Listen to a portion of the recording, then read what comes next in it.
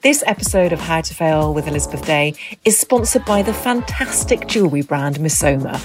I've been wearing Missoma for years and they have a very special place in my heart because the first piece of Missoma I was ever given was from one of my dearest friends for a significant birthday. Since then, I've been buying their earrings, their necklaces, their rings. You cannot stop me. I have a serious addiction.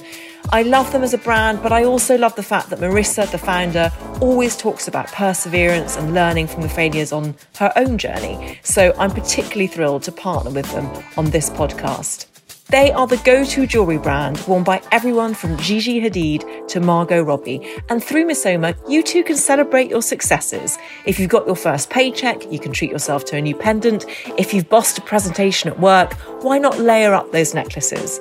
At Missoma, they call these successories. I mean, I love that. So why not treat yourself to yours at missoma.com. That's MISSOMA.com. And with the code ElizabethDay10, you can get 10% off your next successory now. Thank you very much to Missoma. Before today's episode, I'd just like to give you a very gentle reminder that I wrote a book. How to Fail, Everything I've Ever Learned from Things Going Wrong is out now in paperback, which basically means it's cheaper than it was. It should be available in all good bookshops and many good supermarkets, and I would be incredibly grateful if you wanted to buy a copy. Now, on with today's episode. Hello, and welcome to How to Fail with Elizabeth Day, the podcast that celebrates the things that haven't gone right. This is a podcast about learning from our mistakes and understanding that why we fail ultimately makes us stronger. Because learning how to fail in life actually means learning how to succeed better. I'm your host, author and journalist Elizabeth Day, and every week I'll be asking a new interviewee what they've learned from failure. Frankie Bridge has an impressive track record.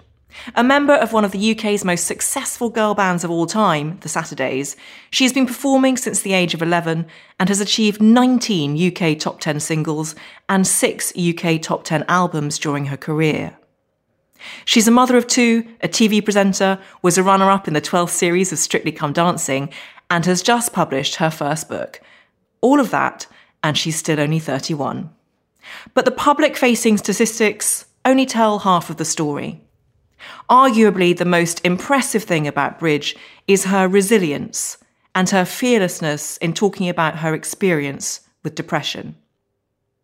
Initially, she lived in silence, but when she was hospitalised in 2011, she could no longer ignore the severity of what she was dealing with. It was the beginning of a long road of understanding and acceptance.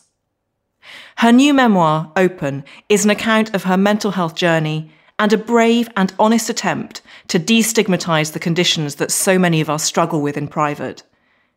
It is also a tribute to her husband, the footballer Wayne Bridge, to her 2 sons, and to the psychiatrist and psychologist who, as she puts it, saved her life. But Bridge does not shy away from the truth that living with depression is an ongoing process, and that some days are better than others. If you ask me today if I think I'm a failure, I'd say no, Bridge said in a recent interview, but ask me tomorrow and I might say yes. Frankie Bridge. Hello. How are you today? I'm good today. Actually, on the way here, I had one of those moments where I managed to acknowledge that I am good today. And I was like, I feel like... I nearly texted Wayne and was like, oh, I feel good today. Thanks for everything. And I don't know, it's really weird.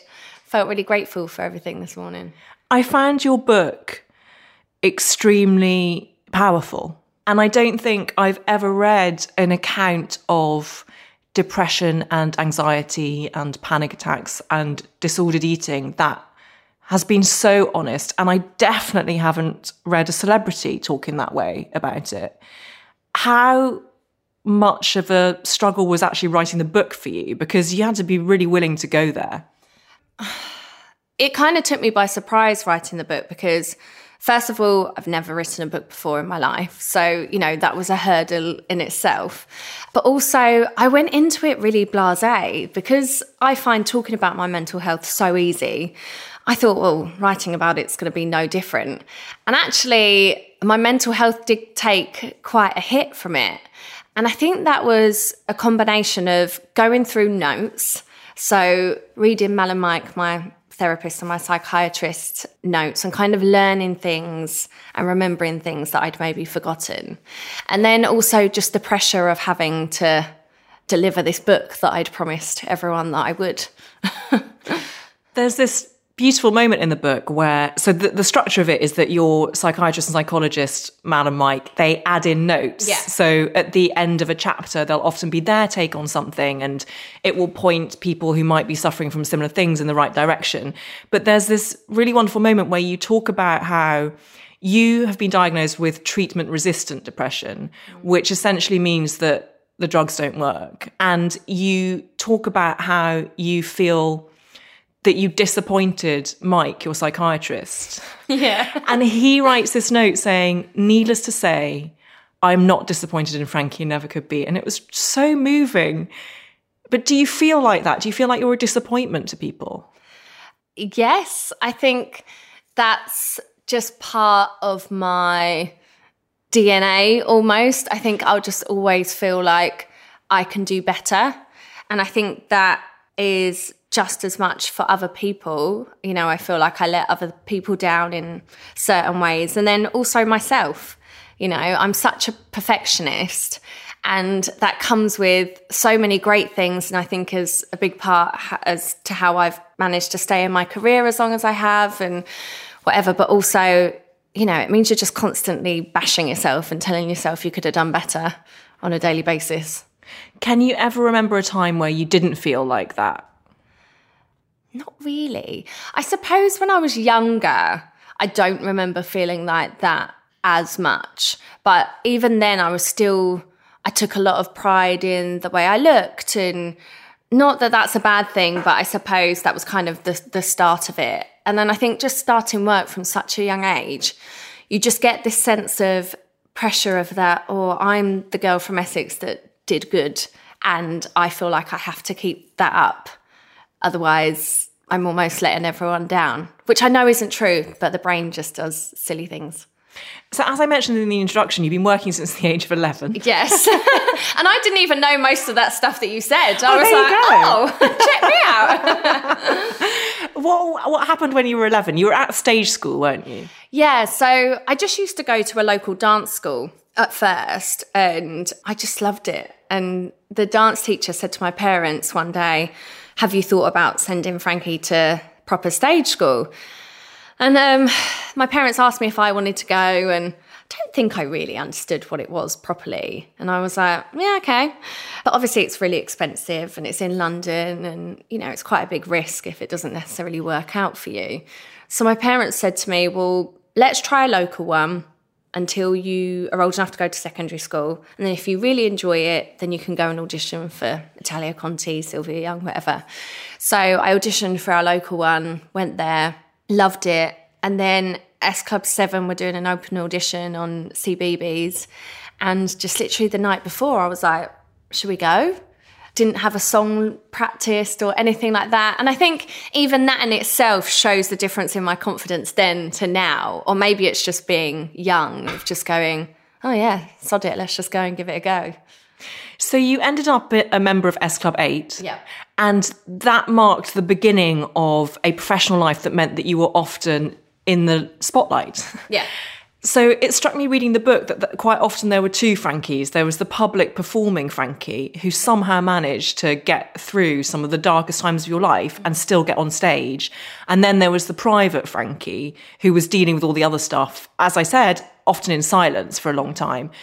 How did that feel, having these two identities? Did it feel like having two identities? I don't think it did for a long time. I think it was only right when things really started coming to a head for me mentally was when I noticed it. And I think there was a particular moment that I mentioned in the book where I went to go into like a meet and greet with fans before a show. And I just remember having to take a second to kind of compose myself and bring out Frankie from the Saturdays.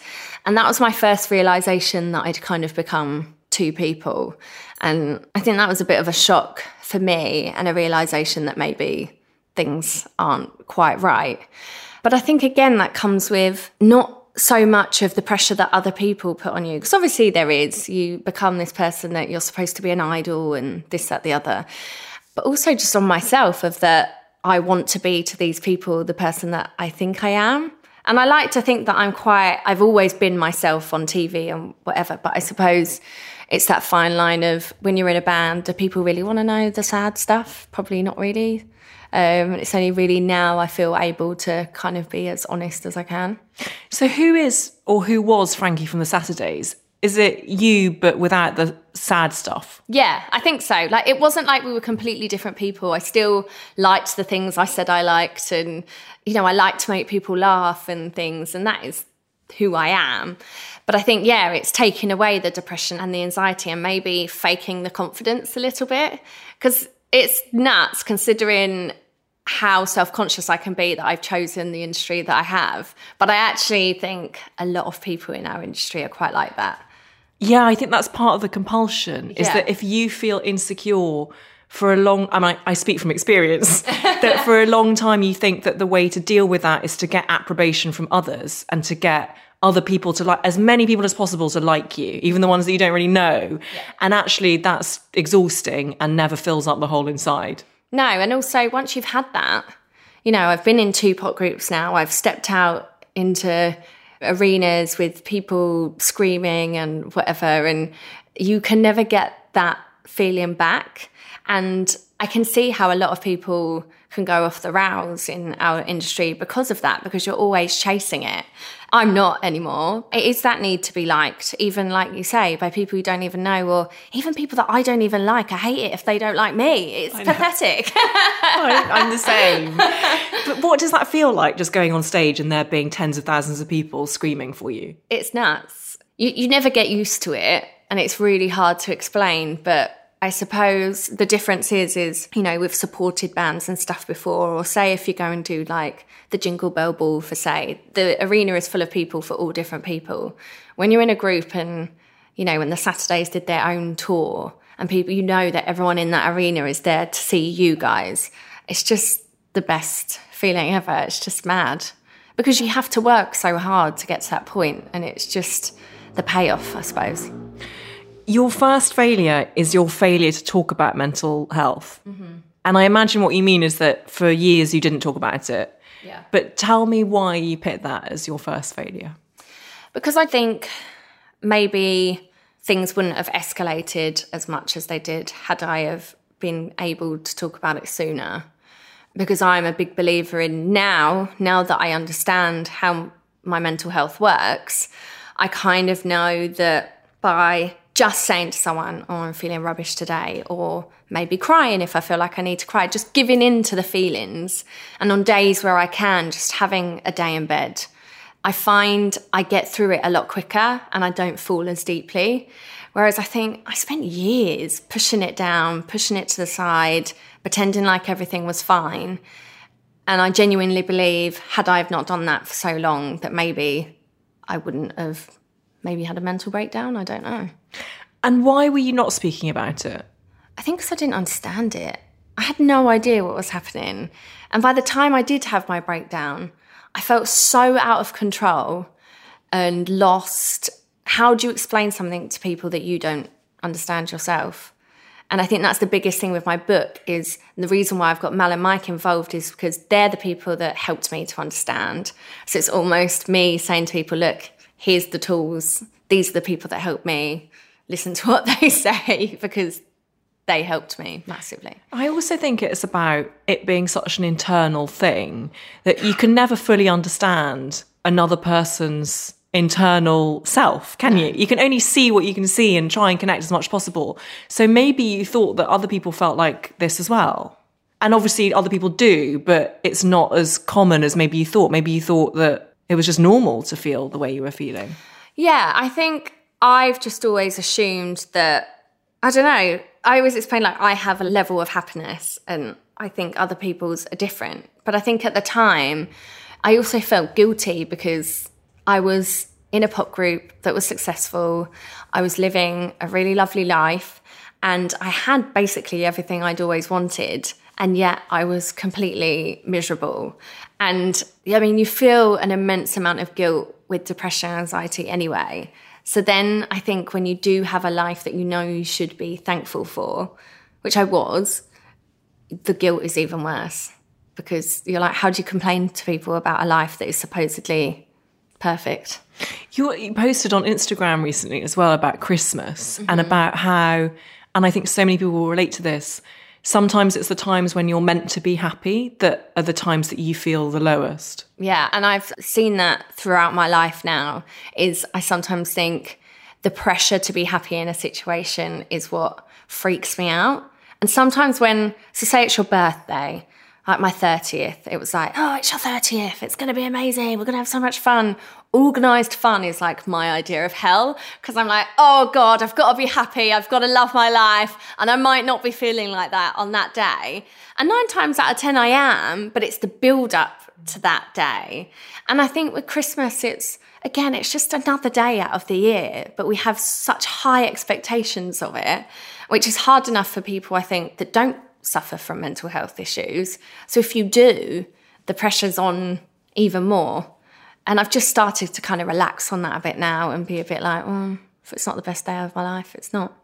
And is that part of trying to live in the moment, which I know is such a hard thing to do? In fact, that's one of your failures, isn't it? We'll come on to that. I thought that was your segue into my seamless link. No, I'm not that professional. I wonder if you would mind taking us back for people who have yet to read the book as to what happened in 2011, what led up to the crisis point, and what did it feel like for you? I think there's a lot of tears, and I find even now I can pull myself together for work. It doesn't matter how I feel, I can get to work and I can do my job and I can do it properly. But it's that thing of like, you know, the people closest to you kind of get the worst part of you. And it's so true. Because I'd go to work, I'd be fine at work, and then I'd just go home and cry myself to sleep. And I'd be so full of adrenaline and so tired of pretending all day that then I wouldn't eat dinner. So I wasn't properly nourished. I wasn't looking after myself. I was just kind of existing. And then I think when I met Wayne, my husband, I realised, and it sounds so weird, and if you've not felt that way, it's really hard to understand, that I was happy, but fundamentally I was unhappy. And I think it took me to being happy to realise how unhappy I was. And I just remember Wayne and I would have all these nights out planned, and he'd often find me asleep on the floor where I'd gone to get ready and I was just exhausted, or I'd be crying. And when I say crying, I mean sobbing uncontrollably. And there was a night where Wayne and I were supposed to be going out, and I don't know why I was eating yoghurt before I went out, but he'd bought the wrong yoghurts from the supermarket. And for me, that was a direct example of that he didn't understand me and he didn't love me. And I just went into this meltdown about it. And I pulled myself together. We went out for dinner and Wayne said to me, "Oh, just cheer up." And I just flipped. And he didn't understand what was going on. I didn't understand what was going on. But I was just like, do you not think that I want to be happy? Do you think I really want to be this way? And he stormed off, and we both kind of chilled out after a few hours and just both kind of said that this isn't right, this isn't normal. So my GP came over the next day, spoke to Mike, my psychiatrist, and everyone just agreed that maybe it was time I went into hospital, because I was never going to get given the peace and quiet or the time that I needed if I was still working to properly get better. So that's what we did. Did you feel shame at that point? I think by that point I didn't. I didn't know how to explain it to people, but it was like a sense of relief that I was actually now going to do something properly about it. I think my sense of shame came from having to admit to people that my perfect life wasn't so perfect.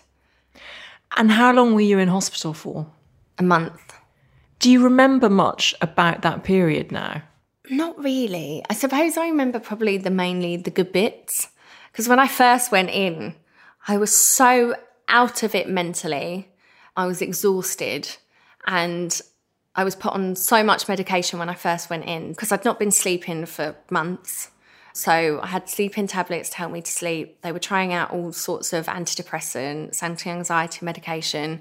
So I kind of slept for the first week or so that I was in there. Even now, like, my sister told me she came to visit me one day and she brought my guitar and then we popped out for dinner and this, that, the other. And she had her friend with her that we're still really close to. And I do not remember him being there. I don't even remember her coming. And that's weird. So weird. But I do remember feeling, when I started feeling better, just so relaxed, because it was so nice to be in an environment where I didn't have to hide it anymore. And we were all in the same boat and people would talk about medication like it was normal. And it just was, there was no shame in it. There was no shame in being there. And it was nice seeing people as well that were worse than me, as awful as that sounds, because it just kind of helped you put everything into context. Before you got to the hospital, had you been scared of what your mind was doing to you? Yeah, because I had times where I felt suicidal and I'd never planned a suicide, but I just had this feeling of, like, I just remember saying to Wayne sometimes, I just want to die, I just don't want to be here. And that just purely came from a point of, I don't know how else to shut off my mind because I'm just tired. Because I could have this conversation with you now and be having a million with myself at the same time. Oh, she doesn't like me. Or she thinks I'm stupid. Or, you know, so many things. And that just wears you down after a while. And also it comes from a place of everyone else's life would be better if I wasn't here, because you just think that low of yourself. You just feel like you're doing everyone a favour. And that scares me. I don't think I would have ever acted on it, but it's not a great place to be. I really like you. I think you're incredibly bright. And more importantly, my cat likes you and bounded up to you. I know. And cats can tell. So I completely understand that idea of having a million conversations. I think you put that so well. Constantly assessing the environment, what someone's thinking of you, how someone else is feeling, carrying a lot of that emotional baggage yourself. Yeah. That's a lot. Thank you for expressing it like that. That's okay. There was another passage in your book that really struck me because I think it was so relatable and your reaction to it was so understandably extreme, which was that you were in a car and you were driving to meet Wayne. You had an appointment, I think, to see a house. Yeah. And you were running late. And where your brain went with it was, I'm running late. I'm worthless. Like, how can I not get my life together to be on time? Wayne deserves so much better. He deserves a woman who can get her shit together and be punctual. Yeah. Were there 1,000 or a million moments like that? Yeah, so many. And it sounds so simple now, you know, you were just late. It's not the end of the world. But just at that time, I just felt like I could do nothing right. Nothing was right. You know, it could be the silliest things, like I burnt a bit of toast or whatever. It's just mad when you think back now how your brain can just escalate so quickly and so easily. At that same time, I was like, oh, I might as well just drive into the wall. And then I was annoyed because I was in traffic, so I couldn't even do that. Oh, you can't even do that right. You know, you could just tick everything off. Tick, tick, tick, you're bad. Tick, tick, tick, you know. And it's just one thing after another. And I think that's just how you end up in that situation of feeling awful, because you're just beating yourself up all the time from every single angle. And it's also, as you mentioned about control, that attempt, which is always going to fail, to impose control on the world around you.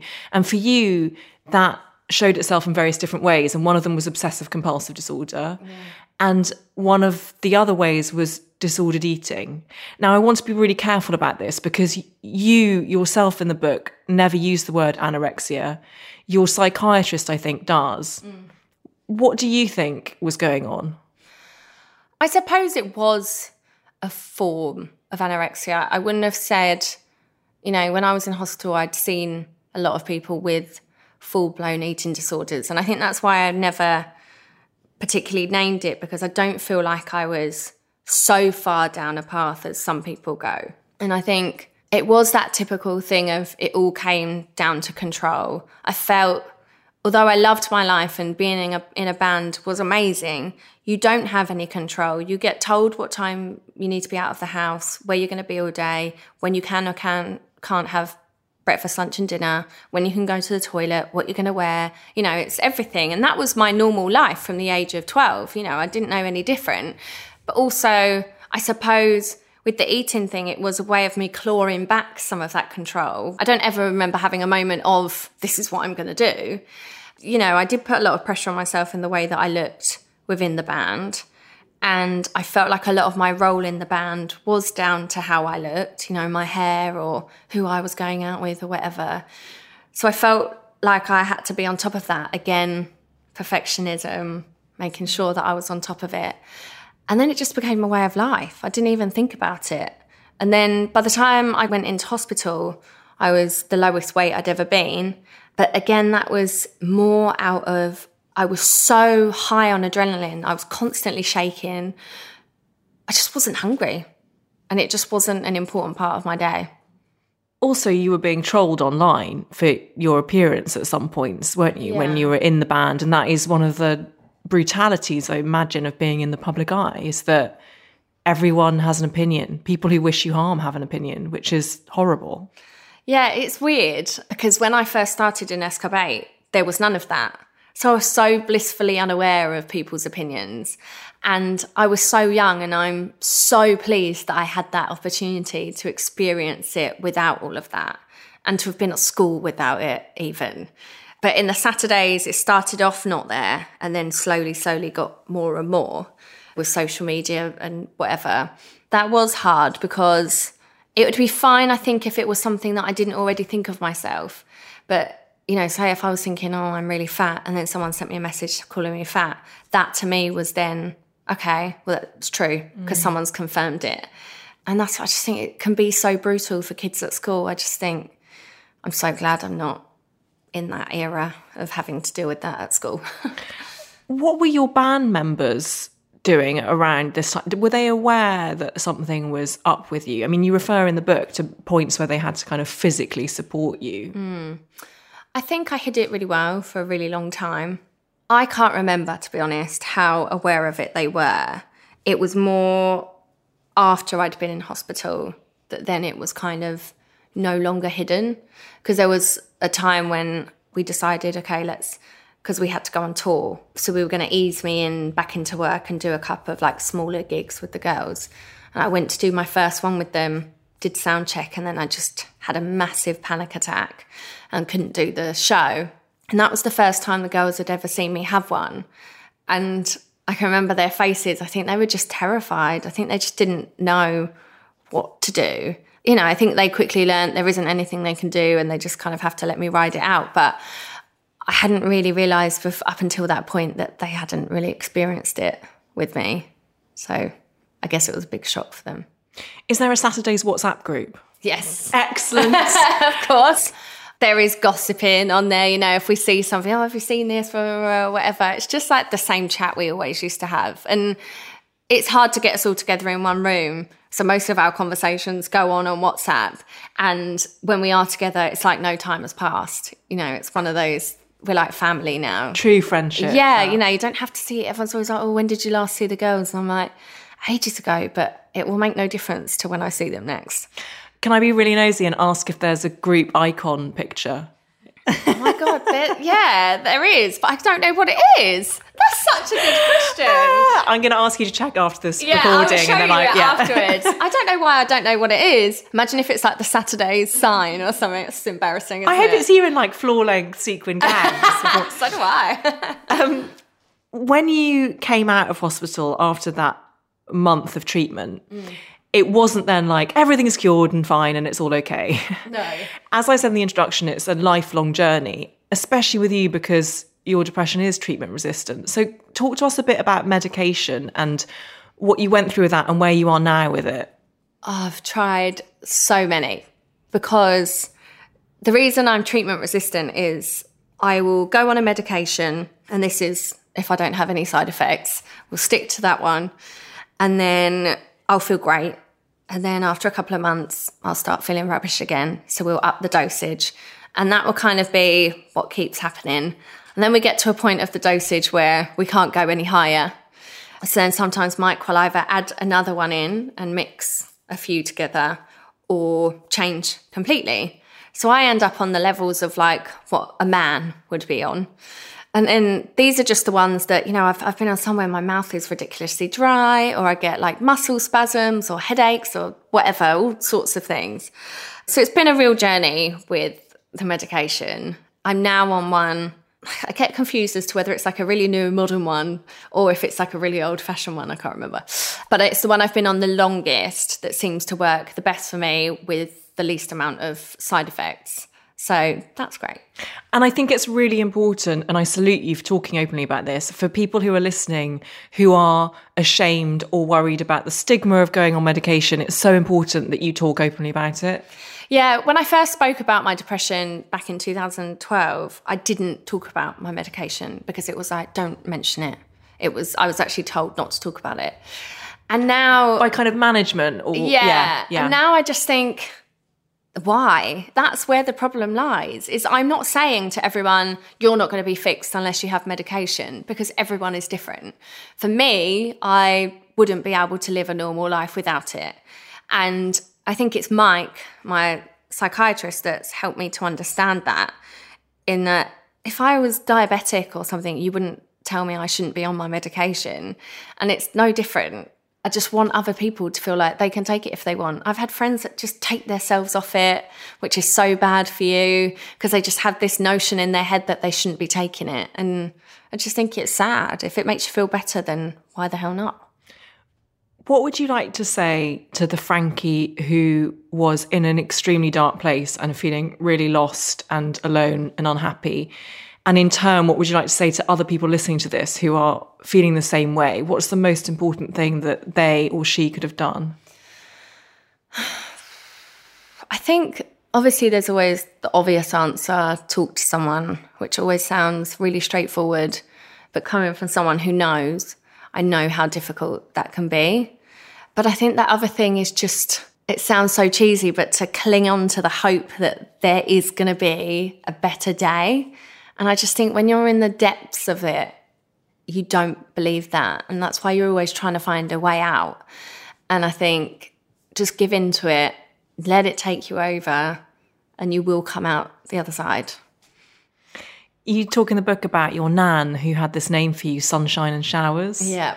And I thought that was so beautiful because it ties into something that I firmly believe, that life is texture and life is a combination of different emotions, but also because showers pass. And you talk about that too, that this too will pass, that the feeling, although it feels never ending when you're in it, it does pass. And if you can have faith in that, that's the main thing. Yeah. And that's kind of what I open my book with, is like, one of my favourite words, I've got it tattooed on my finger, is hope. And I think you need to just cling on to it for as much as possible. And yeah, my nan, bless her, she just figured me out from the get-go that, I am a mixture of both. And I still am exactly the same, and I quite like that term. It makes it sound a bit nicer than what it is. Your second failure is your failure to have a solo career. Yeah. Which seems like impossible. I don't know why you haven't had a solo career. Well, you're telling me. No, I had the opportunity after S Club Juniors. I was signed on my own by Simon Fuller. And back then, that was like all I wanted. I was like, finally, made it into a solo career. Now I can't think of anything worse. But at that time, I was so excited about it, but also just so ridiculously terrified of it, because I'd come from S Club Juniors, from where I'd gone from the age of 11 to the age of, I think I was about 15, 16. So I'd changed quite a lot in that time. And although I had a great time, as I said, my every day was carved out for me, what I wore, what I did. And I didn't have time for hobbies. I'd always, even now, I hate that question in an interview, what's your hobbies? I'm like, I don't have time. Who has time? I basically do my hobby as a job. Like, what do you want from me? And it would make me feel so boring. So I just had no idea who I was. So I'd gone from being told what I was doing every day, who I was meant to be almost, to, well, what music do you want to do? What image do you want to have? And all these questions were aimed at me. And I was very aware of the fact that Simon Fuller was this massive manager, and he was amazing. He was so lovely. And he had real massive belief in me from day one in S Club Juniors. He'd like pulled my parents aside and just said, like, you know, she's got it. You know, she's going to, whether S Club Juniors works or not, I want to work with her. And that was massive, you know. It was a real shock, I think, even to my parents. They're like, really? So I think I felt an immense amount of pressure, and I didn't know what music I liked. I'd go shopping, look at clothes. I didn't know what clothes I liked. I just didn't know who I was. So it was really difficult to carve a solo career, not knowing what the hell you want it to be. And so I'd go and record these songs, and they were a little bit like Rachel Stephen-esque at the time, and I loved her at the time. But it wasn't me. I eventually got a bit more into like, you know, like Avril Lavigne and that kind of thing. And at that time I was like, yeah, maybe that's what I want to do, more like pop rock. But that wasn't particularly a cool thing at the time and whatever. And I do these little showcase performances, and they were shocking, so bad, because I was just so nervous, because I'd gone from the backup of 7 other people to kind of being a bit of a robot to now having to kind of lay myself bare in a room full of like 3 or 4 people. And it was just horrendous. Like when I think back now, I just think they must have all been like, what the hell is going on? Who is this girl? And so although it was a failure, because in the end, Simon just said to me, look, go away for a year, figure out who you are, what you want, and come back and see me. And it took me much longer than that, and then I ended up in the Saturdays, so it all worked out. So how old were you when Simon Fuller said take a year? I think I was about 16, I think. I mean, who knows who they are at that age? No one. I know. It's really interesting that, because it just strikes me that it's all about identity. And as you say, being secure enough to have your own take on the world, which, by the way, I still massively struggle with. Like, I'll think I have an opinion, and then I'll hear someone else putting the opposite point of view, and I'll be like, oh, that's a good point. Or maybe they're right and I'm wrong. But I think that's a better way to be. Well, I would say that. But I've come to the conclusion that that's in a way more compassionate, because you're more open to other people. But how much has becoming a mother helped you with that sense of self? Massively, to be honest, because obviously I have a constant sense of purpose, because, you know, I can try and run away from it as much as I want, but I am a mum now, you know, and they rely on me, I think before I had kids, I had this notion that, oh, you know, life will carry on as normal. I'll still be able to go out and work and this, that, the other. But no one tells you about the guilt you'll feel when you're doing those things away from your kids. So they've helped me in loads of ways, in purpose and in my need for control, because once you've had kids, you realise you can't control anything in life, because just look at them. They just run around, they do whatever they want. You know, you don't want them to hurt themselves, but they're going to fall down, they're going to cry. They do have that amazing innocence that you forget that you ever had. They're not screwed up yet, you know, and it's so nice to see that. They don't know about, you know, they're only 4 and 6. They don't know about terrorism. They don't know about Brexit. They don't know all this stuff. And it's so nice, you know, you watch them on a trampoline and it's the best thing that's ever happened to them. And it just reminds you to enjoy the small things. Not that I manage it all the time, but it's just nice to see.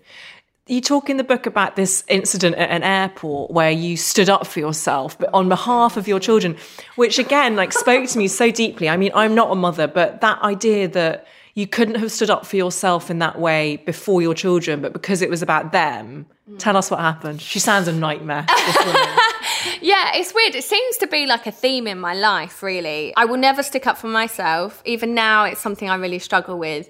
But I had a best friend when I was younger who used to get bullied, and I used to stand up to people all the time at school that I look back now and I'm like, what were you thinking? I was like half the size of them, and they were like the cool kids, and I like just didn't care, because I was just like, how dare you? And I felt like that was my place because he couldn't do it. And it's kind of the same with the boys. So I was on the plane and we were on our way, to Portugal. We were delayed on the tarmac for about an hour, and Parker, my eldest, was only about 2 at the time. And he was being like, I am always the first to say when my kids are being naughty, because 9 times out of 10, I think they are. He was just walking up and down the aisle because I was like, there's no point in making him sit down because we've got 4 hours once we take off. And he was actually helping the air hostess. She was like dropping sugar and stuff on the floor and he was like picking it up for her. And he wasn't making any noise or anything. So I just kind of left him to it, obviously watching what he was doing. And this woman, they said, oh, seatbelt sign on. So I got Parker, I went to put him in the chair and she said, you need to control your naughty child. And I was just like... First of all, she said the word control, and I was like, he's not an animal. And second of all, he's not naughty. And she just kind of looked up from her book really snooty, and it's just the way she said it as well. And I just went into one. I don't know where it came from, and I was right at the front of the plane, which made it worse. And I was calling her a bitch, which I never do. And I was like, if you want to be on your own and don't want to deal with the public, then get yourself a private jet. And I was like, how dare you bitch. So bad. Such a commoner. And then the woman in front had a baby and she turned around and she was like, yeah, how dare you? It's hard enough for people, blah, blah, blah. And her husband didn't look up once. He just kept his head in his book. Yeah, so he was obviously like, oh, God, she's done it again. Yeah, I just kept going off on one and she just kept repeating herself. And then all of a sudden, I just started crying. And then I was like, oh my God, I just kind of like came back into myself and was like, you're at the front of the plane. Everyone's probably looking at you. You might get thrown off. Like I wasn't being aggressive. And then I just kind of like, I don't think I crawled, but I felt like I kind of crawled back to like where Wayne's mum was sitting and was like shaking and crying.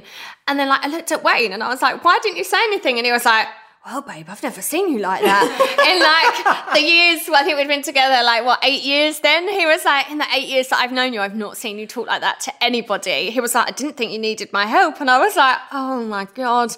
And then the whole flight, I mean, Parker fell asleep, didn't make a peep the whole flight. And then I just had people the whole journey coming up to me, telling me how well they thought I dealt with the situation, which firstly I was like, really? I was calling her a bitch quite a lot. I wouldn't say that that's the right way to deal with it. And everyone was just like, oh, it's really hard. People don't understand. You were great, blah, blah, blah. And then when we landed, her husband had the blooming cheek to say to me, oh, your son was perfect the whole flight or whatever. And I just wanted to turn around and be like, do you think I give a... You should have said to what you think. You need to control your wife. Yeah, you need to control your naughty wife. But it just, yeah, it's one of, and I've had it again since, not being quite as aggressive, but where people have made comments and I don't have any trouble in letting them know what I think. But if they'd said something to me, I probably wouldn't say a word. But how brilliant that given you are who you are and there are a million conversations going on in your head about whether you're doing the right thing and whether someone likes you, that on that flight, you had all those people coming up to you independently saying, you did do the right thing and we're really proud of you. Yeah, it was lovely. But even now, I feel awful for calling her a bitch. Well, maybe she's listening to this podcast and... I'm sorry, but can you keep yourself to yourself next time, right? Perfect.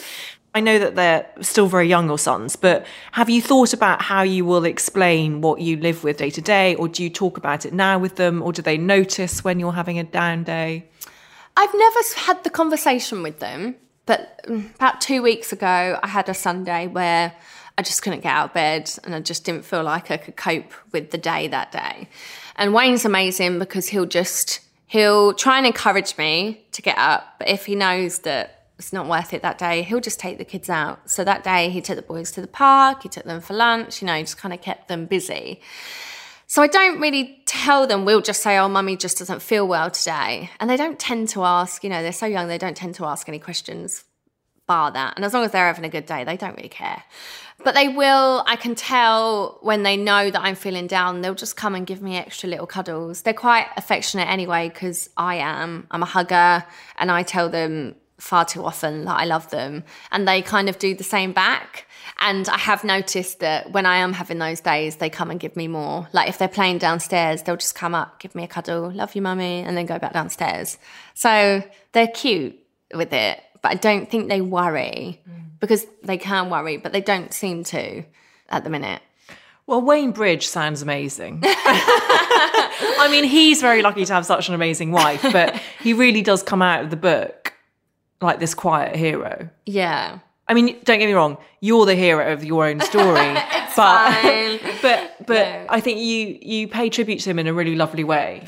Well, he deserves it. I mean, don't get me wrong. obviously it's not perfect. No one is. It does my brain in sometimes. But I appreciate him in a way that maybe I don't always let him know. But he has to, as much as I have to live with this, he has to as well.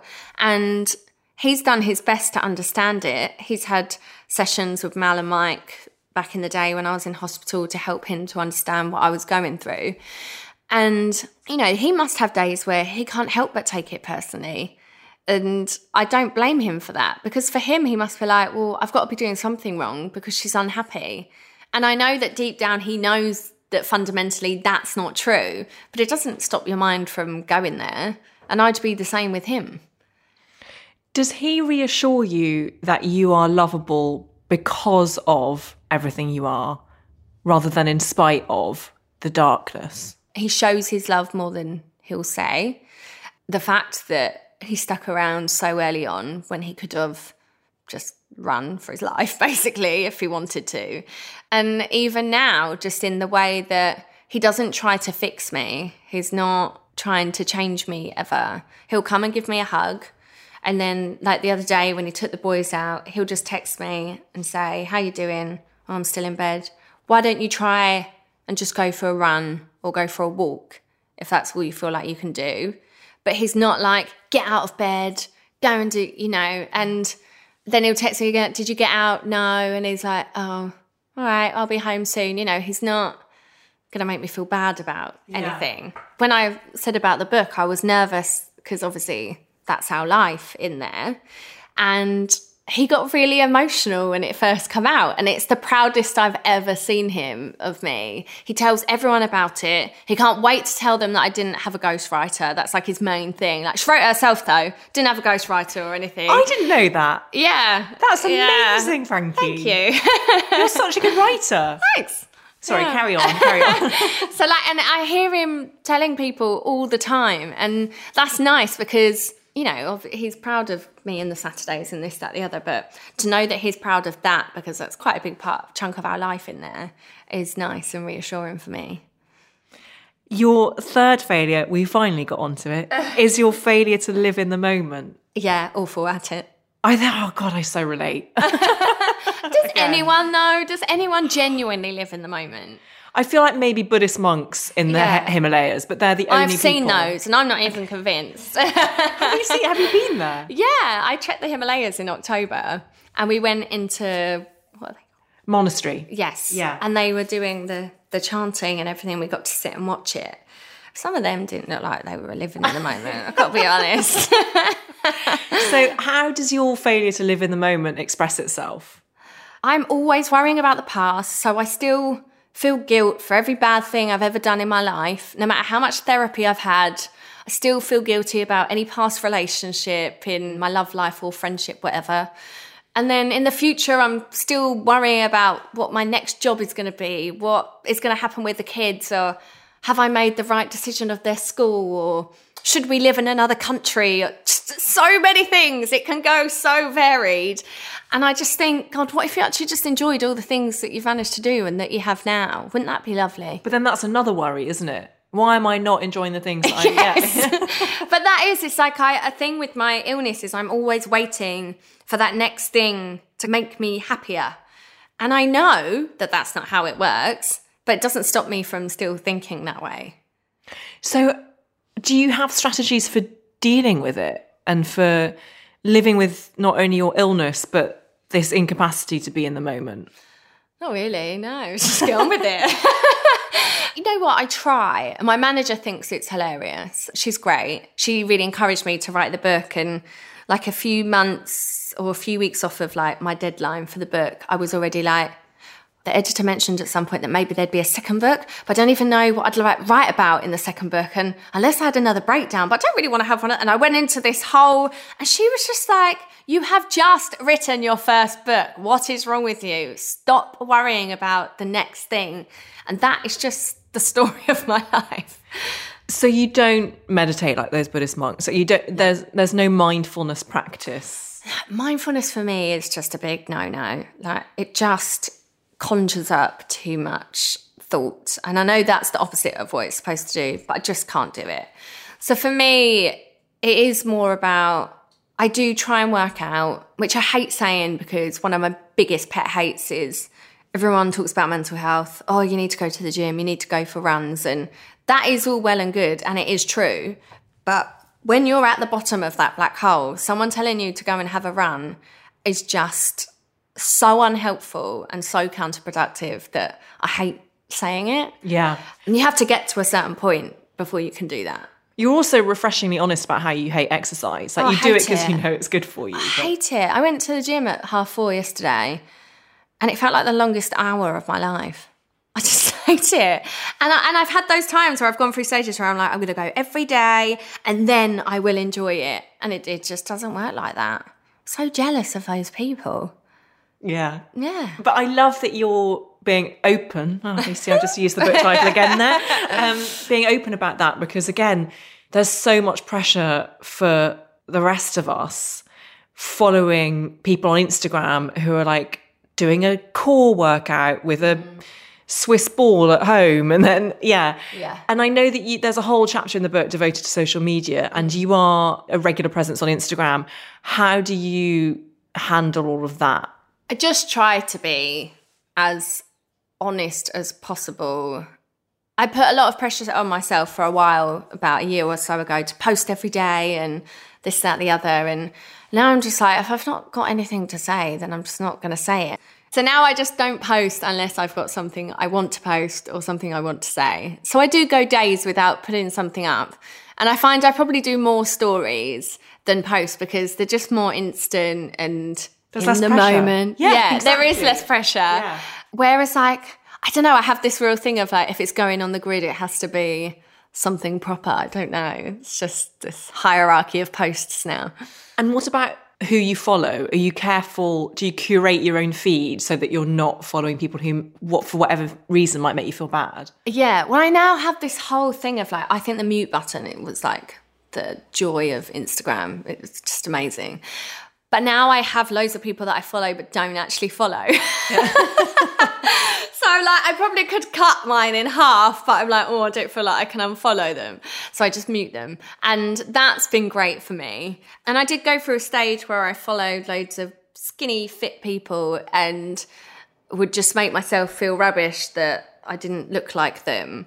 So I don't follow those people anymore. So I tend to mainly follow people that I know, or I don't know, I suppose people that I just find interesting or a bit inspiring. Or some people that I'm just nosy about, if I'm honest. Like Jennifer Aniston. Like, I want her to get back with Brad Pitt so badly. But then I feel conflicted as to why I want them to get back together, because no one knows why. I know, everybody wants it. You're right. I put it on my Instagram today, and it's probably the most replies I've had for so long. Yeah. And everyone just saying yes.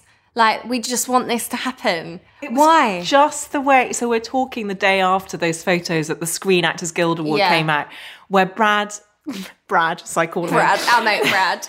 They'd like congratulated each other on each winning an award, and then she walks away and looking he grabs unbelievable. her And he grabs her hand, and she's got like one finger still like under his jacket. It's just so beautiful. I know, and it's just like something out of a film. It would be a bit like, I suppose, if like Justin and Britney got back together. Yeah. Less the complex. world is okay again. Yeah, less complex, I suppose. Yeah. But yeah, I don't know why I got onto that. But Brad and Jen, you were talking about them on Instagram. So you like following Jennifer Aniston on Instagram, as do I, because she is humorous and quite relatively honest. Yeah. She's just like, I've been told I've got to get on this thing, so I'm here, so here I am. Yeah. So yeah, I suppose I do still have this love-hate relationship with social media, because I do find myself aimlessly scrolling through it sometimes, and I don't even want to be looking at it. It's a bit like Diet Coke. I've got a bit of an addiction to Diet Coke, and I love it, and I drink, but I've got to the point now when I'm drinking it, I'm not even enjoying it. So I'm like, I need to stop drinking it. So I've cut back, and that's a bit like Instagram.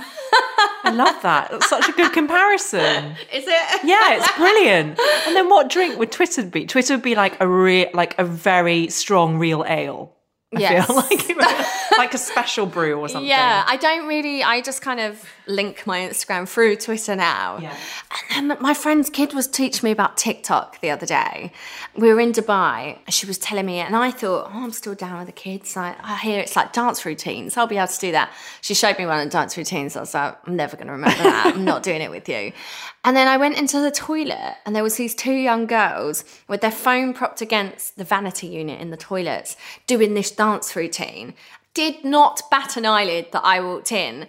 And if that was me even now at this age, I would have been so embarrassed. And I was just like, it's just a whole new world. Yeah. Like, she was sat at dinner, their daughter, just doing the dance routine while she was eating her dinner, like practicing it. And I was like, it's just so mad. You know, you just think, where are we going to go from Instagram? You never can imagine what it's going to be. And apparently now this is the next thing. You've been so beautifully honest during this interview, and I can't thank you enough. One of the things that you mentioned in Open is that you were fortunate enough that you had money and you were able to get private healthcare. But I think what is most important about the way that you talk is that depression can affect anyone, no matter how much money they have, how much privilege they have, what background they come from. And I think that that's a very crucial thing to get across. But I wonder if you could just leave others with a piece of advice if they don't have the money to seek private healthcare. What would you say might be a good thing to do? I mean, I know that you are an ambassador for Mind, the mental health charity. I think you just have to try and use any resources that are available to you as possible. You know, I know everyone knows with the NHS, it's amazing, but people are waiting too long to see therapists and what have you. But we do have things like Mind where you can ring and talk to people. They can send you into the right direction. I can't remember what it's called, but I met a girl the other day and there's a line that you can ring just to talk to people. Is that a shout? I'm not sure, maybe. There is a text line that you can text, and we will put all these details in the show notes. And the details are also in your book, actually. You've got a whole section of contact details. So I thought that was amazing because, again, it is just about talking to someone. And I think if you can't access medical help fast enough, you just need to open up to one person. Whether that's a friend, a family member, even if it does end up being someone online, just to have someone that knows where you're at and where your head's at is, I think, the best place to be. And that's why I am honest about the fact that I did go privately, and I don't want to ignore that fact and act like that's not how it happened for me. Frankie Bridge, you're an inspiration. Do you believe that I like you? I think so. No, yes, and your cat, which makes I definitely do. And so does he. Thank you so much for coming on How to Fail.